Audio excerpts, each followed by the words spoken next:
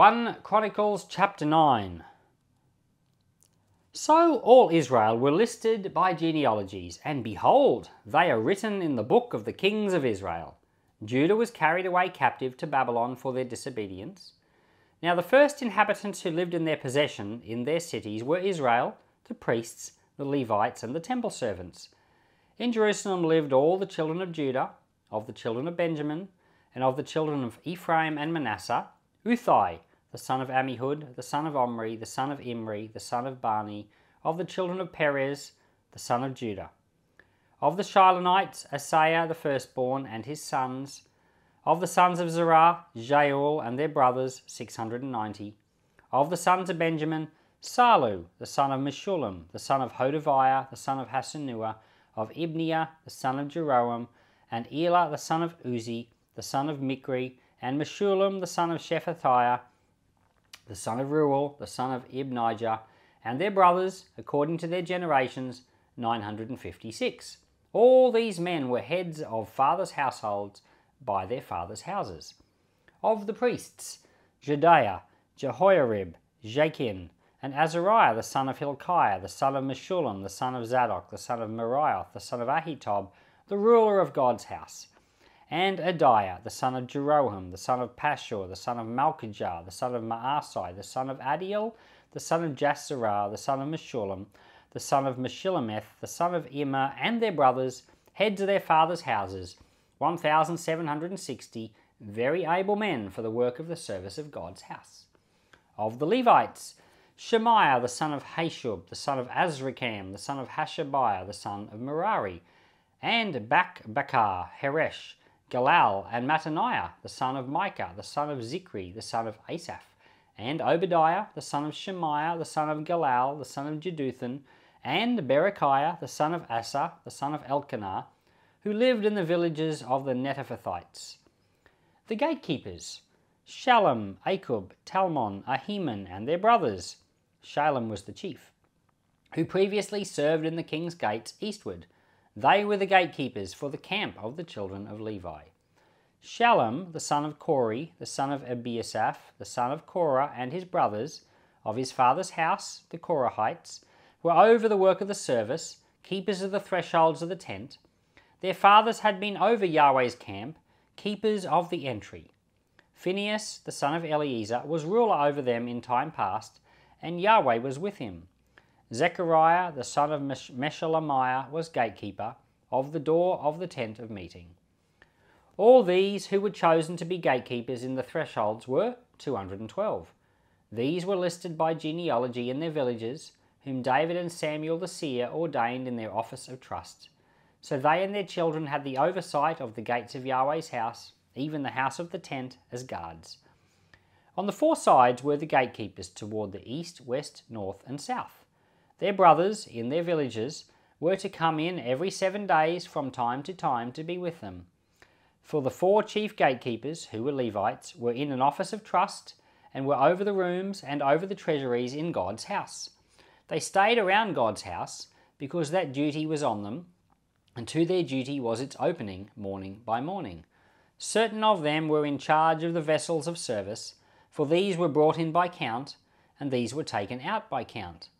Some of them also were appointed over the furniture and over all the vessels of the sanctuary, over the fine flour, the wine, the oil, the frankincense, and the spices. Some of the sons of the priests prepared the mixing of the spices. Mattithiah, one of the Levites who was firstborn of Shallum the Korahite, had the office of trust over the things that were baked in pans. Some of their brothers of the sons of the Korathites were over the showbread to prepare it every Sabbath.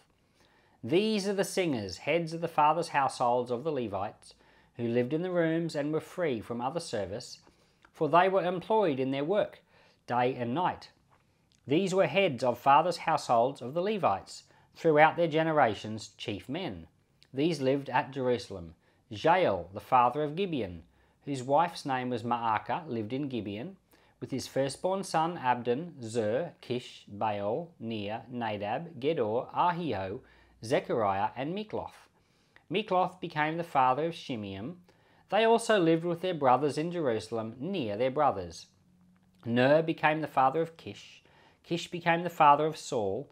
Saul became the father of Jonathan, Malchishua, Abinadab, and Eshbaal. The son of Jonathan was Merib-Baal. Merib-Baal became the father of Micah. The sons of Micah, Pithon, Melech, Teriah, and Ahaz. Ahaz became the father of Jerah. Jerah became the father of Alameth, Asmaveth, and Zimri. Zimri became the father of Moza. Moza became the father of Binia, and Rephaiah his son, Eleazar his son, and Azel his son. Azel had 6 sons, whose names are these: Azrikam, Bocheru, Ishmael, Sheariah, Obadiah, and Hanan. These were the sons of Azel. So that's the end of the 9 chapters of genealogies. Thank you, Lord. So glad we made it through. And for a lot of people, it's an incredibly dull patch of the Bible. This is what Burt Coffmans wrote, one of the commentators that I regularly read. He said, "These 9 chapters, composed principally of genealogical tables, must, without doubt, be among the most neglected chapters of the Bible." So I have to agree with him. Most neglected. I found the book of Numbers much more interesting to read, and Numbers are easier to compare with than I think the names, because names you don't know what they are, but Numbers you clearly know what a number is. And so it seems like let's just get through these 9 chapters and get into the rest of the Bible. And yet there's such a wealth of information waiting here for the erstwhile biblical treasure hunter. And if you wanted to dig into this, you'd probably unearth things that no one else on earth has unearthed. And that's the wonderful thing about the Bible. It's like an onion with never-ending layers. You can go deeper and deeper and deeper. And if you were to say, you know what, I'm going to dig into these 9 chapters, you would find things that no one has ever preached on. But most people don't. And sadly, we're not going to dig into them.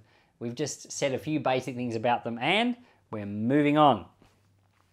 You would never begin a modern book like this, with 9 chapters like this. People give reviews of books. You can go to Amazon and you want to buy a book, and you can see what people have said about this book. They'll give it a rating out of 5 stars. And if there's a book that starts out like this, people are going to give it 1 star. They're going to say, "Oh, it was so boring, I just put the book down and didn't continue."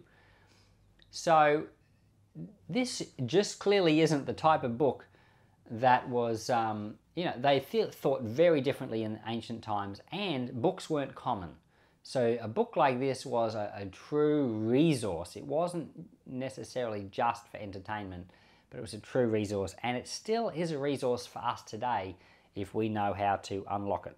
It's also a huge piece of evidence to suggest that the Lord is so authentic and so real, and there's such facts here for us. So we're going to move on from tomorrow, from chapter 10.